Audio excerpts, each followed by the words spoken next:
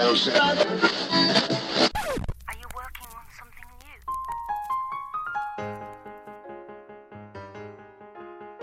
Welcome and thank you for joining Something New, a bi-weekly musical theater podcast where I, Joel B. New, invite an exceedingly talented friend over to my apartment. We chat a bit, and then we learn and record a brand new song, which we end up premiering right here for your listening pleasure. Today's guest artist moved to New York in 2010, beginning his songwriting career at the BMI Musical Theater Workshop. Since then, he's been writing and performing in the city as much as possible. A frequenter of the Path Cafe and Rockwood Music Hall, he's produced, written for, and performed in concerts all over the city, from the Laurie Beechman to Alice Tully Hall at Lincoln Center. Obviously, I'm talking about David Allen Thornton.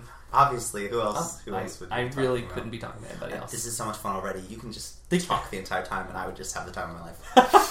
Well, how's it going? Thanks for being here. Of course. Here, cheers. Cheers. White wine. White wine. This is the second podcast interview where wine has been implemented. Oh, really? Yeah. I would have thought it would have been much more. Because the other ones have tequila and harder liquors. I like to switch it up. I wanted to, just get right into it. Now, what made you start writing original songs? Were you ever gonna focus on, so many of my friends were vocal majors, or they pursued, and writing came later, or what they do came later. You know what I mean? Oh. Well, I guess what I do came first, in that I come from a very musical family, and my mom played piano and had this old upright piano in our I was about to say apartment. I've been in New York for too long. In our house. We had a house. What? Next you're going to tell me you had a car. we had car. I went to a high school and had to drive there. It was great. I was playing piano, and I, for some reason, wanted to write music. But when you're that age, when you're in middle school and high school, you don't know that I want to write music. You just do it. You're not like, I want to be a songwriter. You just write songs. And so I still remember the first melody I ever wrote was in middle school, and I wrote it, and of course it had 4 chords on the piano. Very, very simple, but I was so proud of it. And then through high school I wrote and sang and played piano and played in church. And my senior year of high school, my dad was like, we need to get these recorded. No, Dad, I don't want to record it. He's like, if it's only for me, it's for me. And so we went to a small studio and recorded all these songs. Then, of course, he wanted to spread them out and and I was so embarrassed. I didn't really believe in myself back then, but I do now, so it's okay. But back then, I was like, Dad, it's embarrassing. But did you write mostly on piano or guitar? I wrote mostly on piano in those days. I hardly ever played guitar. In fact, my first guitar was given to me when I graduated high school. It was given to me by my aunts and uncles and cousins and parents that kind of all pooled together to buy me a guitar. Wow. And it's the guitar I still have and perform with, which is really sweet. I love right? That. That's a beautiful ending of a lifetime movie. It was at my high school, my graduation open house. And I still remember seeing my cousin trying to hide it as they walked up the driveway. I was like, I'm getting a guitar. Which is kind of interesting because I kind of played it in college. I was in the college worship band and different things like that. And but now it's the thing I write and play on primarily. Is it always your voice when you're writing songs? Do you find that it's always or often your voice that you write for first? Absolutely. Yeah. Because when I'm writing, I'm singing. I never sit down to a piano or a guitar and write the notes intellectually. I'm just not that smart. I write the song based on how it just comes out. Yeah. And so in some ways the songs write themselves. I know that's a cop-out answer, but so it's always in my voice to begin and always for my voice to begin because I'm the one who has to sing. Yeah. However, as my voice has gotten stronger and developed, I've begun to sing and write for different parts of my voice, which has allowed different characters and different ranges to come through. I wrote one song called Superhero, which is definitely a tenor. It goes up to a B. And I could never perform it, but because I was writing it just in my voice and not on the paper, I didn't know it was a B. And it came out, and now I can't sing it. But damn it. Right? Before I knew what the note was, it was so easy. Yeah. I find that I write really well for the voices of women because as a baritone, my voice just translates an octave higher and it's the perfect mezzo range. That's awesome. Some of my favorite collaborators, Lauren Marcus, for one, who if you don't know who Lauren Marcus is, you need to look her up. She and I have the exact same range, one octave apart. So she knows if she writes anything, I can sing it, and I know if I write anything, she can sing it. And we have performed so many times together, just trading parts and harmonizing to each other's songs and suggesting parts because we just know. I love that. Yeah, it's really fun. So is she one of your primary, like, quote-unquote collaborators? Or... She is a collaborator in that we have performed several times together. Mm-hmm.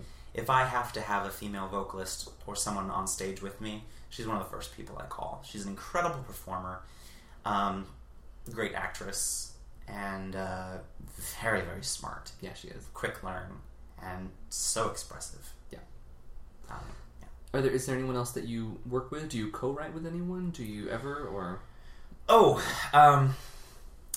Collaboration in the co-writing sense was brand new to me when I moved to New York for the Lehman Engel workshop at BMI. That was a brand new experience, and I ended up writing a lot with Rob Del Gaudio, wonderful composer, great friend. He's turned into one of my best friends here in the city. He and I haven't written anything since the workshop, but we have a lot of gems that remain from our time together that we pull out of the closet. Nice. And use. Recently I've been working with Sally Eidman, and she is a new singer-songwriter in that she hasn't been doing it for very long. In fact, her very first songs that she wrote, she brought to me with the melody and the words and was like, what can we do with this? And I was able to write the accompaniment for her.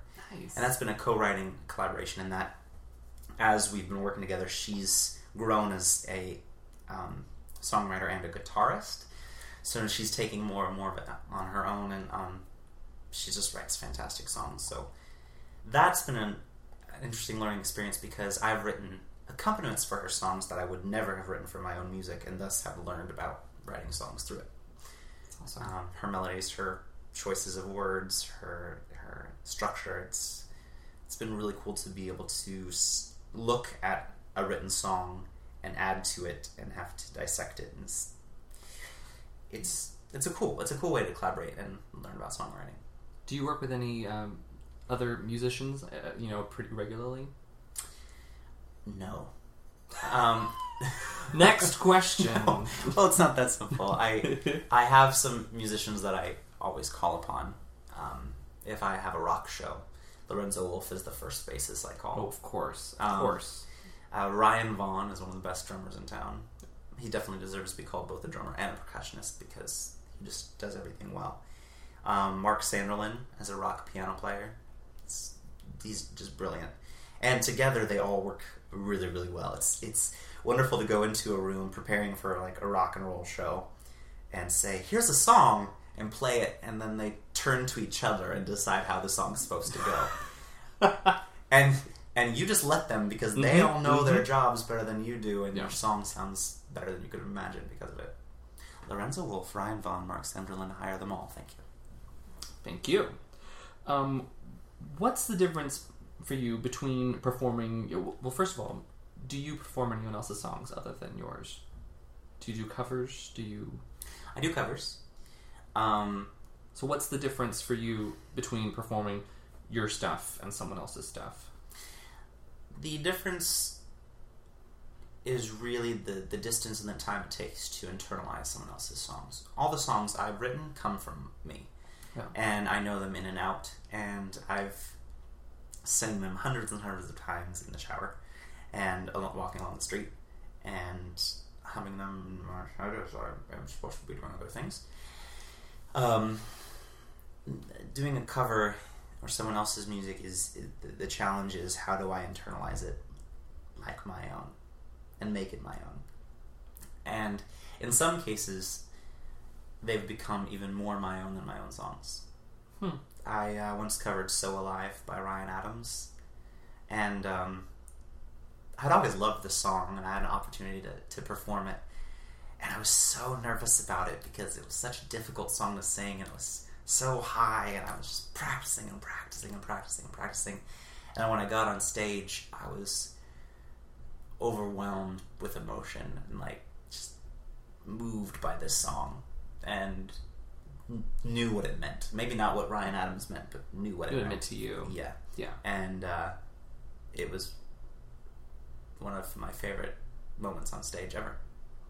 I love that. You're very committed to whatever work I've seen you do on stage, whether it's your stuff or selfishly my stuff.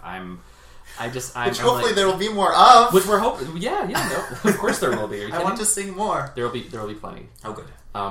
But yeah, I'm just. It's really, it's so rewarding to watch you work because I know the work that you've put into it. It doesn't look like you're working, you know what I mean? But right. it's just really inspiring to see. Thank you so much. Well, thank you. That's encouraging. So basically the answer is that it's harder for you to get inside these songs. It takes rewarding. much longer. It takes a completely different focus. For me to get into my own song, perform my own song, it's a matter of the writing of the song, and it's a matter of me being honest when the song's coming together, and I'm making decisions about what the song is. Right. That's the difficult part there.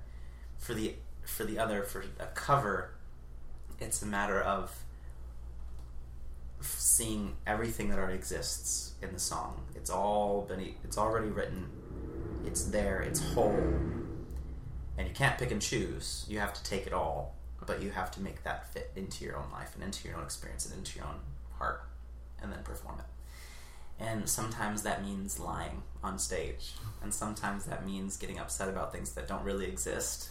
Sometimes that means having hope that you don't otherwise have. But it's a really cool experience. Do you have trouble letting go of your songs if someone wanted to sing them? I have a dream that people will someday want to sing my songs. And that people will own records of my songs and will sing them walking down the street, and then I will be upset, and that will be a fine problem for me to have. I will drink to that problem.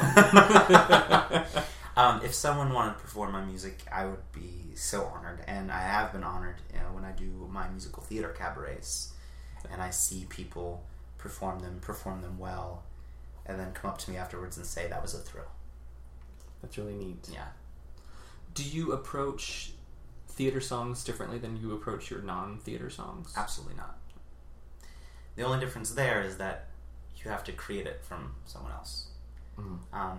But of course, the power of empathy is that someone else is going to be you, and that you are going to be the someone else while you write it. I don't think a truly beautiful theater or cabaret piece has been written where the writer was separate from the character they were writing. I'm not sure that would be possible. Perhaps, but I don't understand how it would be. What are the perks and pitfalls of writing songs that you know you're going to sing and they're not connected to a piece of theater? I think the perk is that you've just created your own treasure, and that you have something that's beautiful that you can keep with you forever. I guess the pitfall is that there's no immediate, say, market for the song.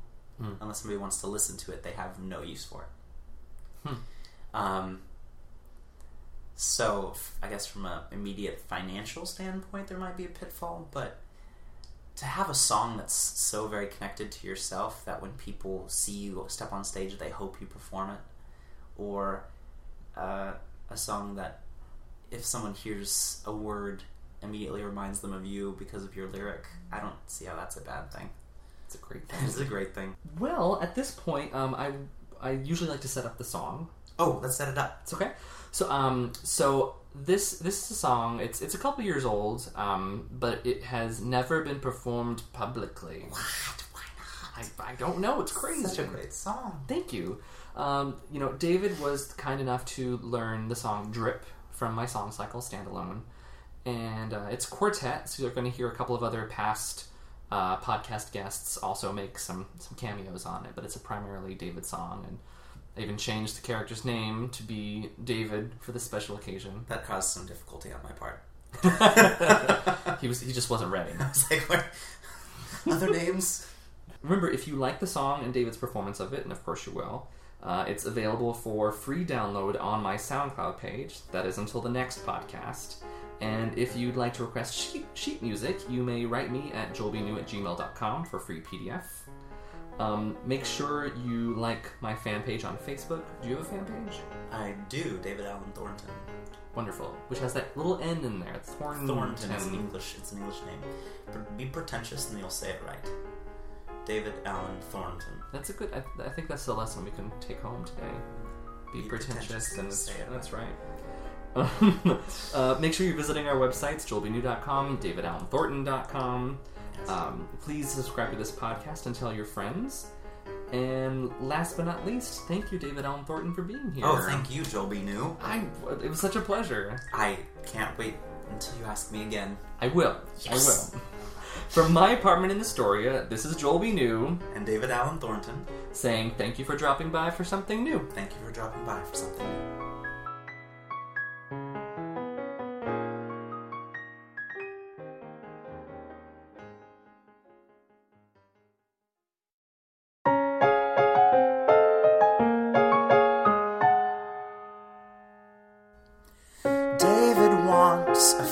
Nicer things. His shirts tend to have blue collars. Buys a cup, his wallet stings, since coffee costs $1 million. David gets a grip, takes another sip. What else can he do but resign to his brew?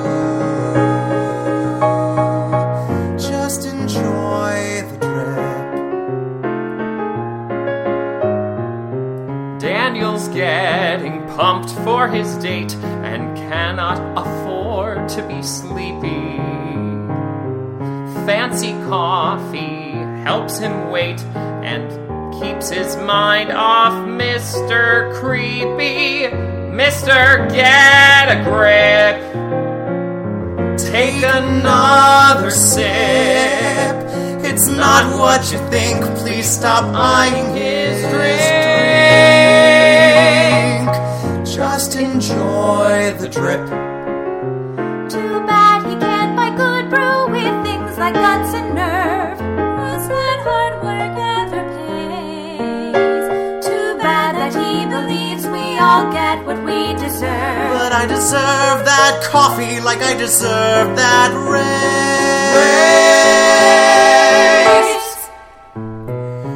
Blue collar does not match green-eyed. Enjoy what you ought to be enjoying. Your coffee goes down better with some pride. How quickly envy becomes annoying. David, get a grip. David, get a grip. Take another sip. Take another sip. Drip got you this far. Is that All that you are. David, get a grip. David, get a grip. Take another sip. Nice coffee, I don't care. All the same, I'm moving over there. That's fair. Just enjoy the drip. Just enjoy the Just enjoy the drip. Just enjoy the Just enjoy the drip. Just enjoy the Just enjoy. drip. Just enjoy the drip.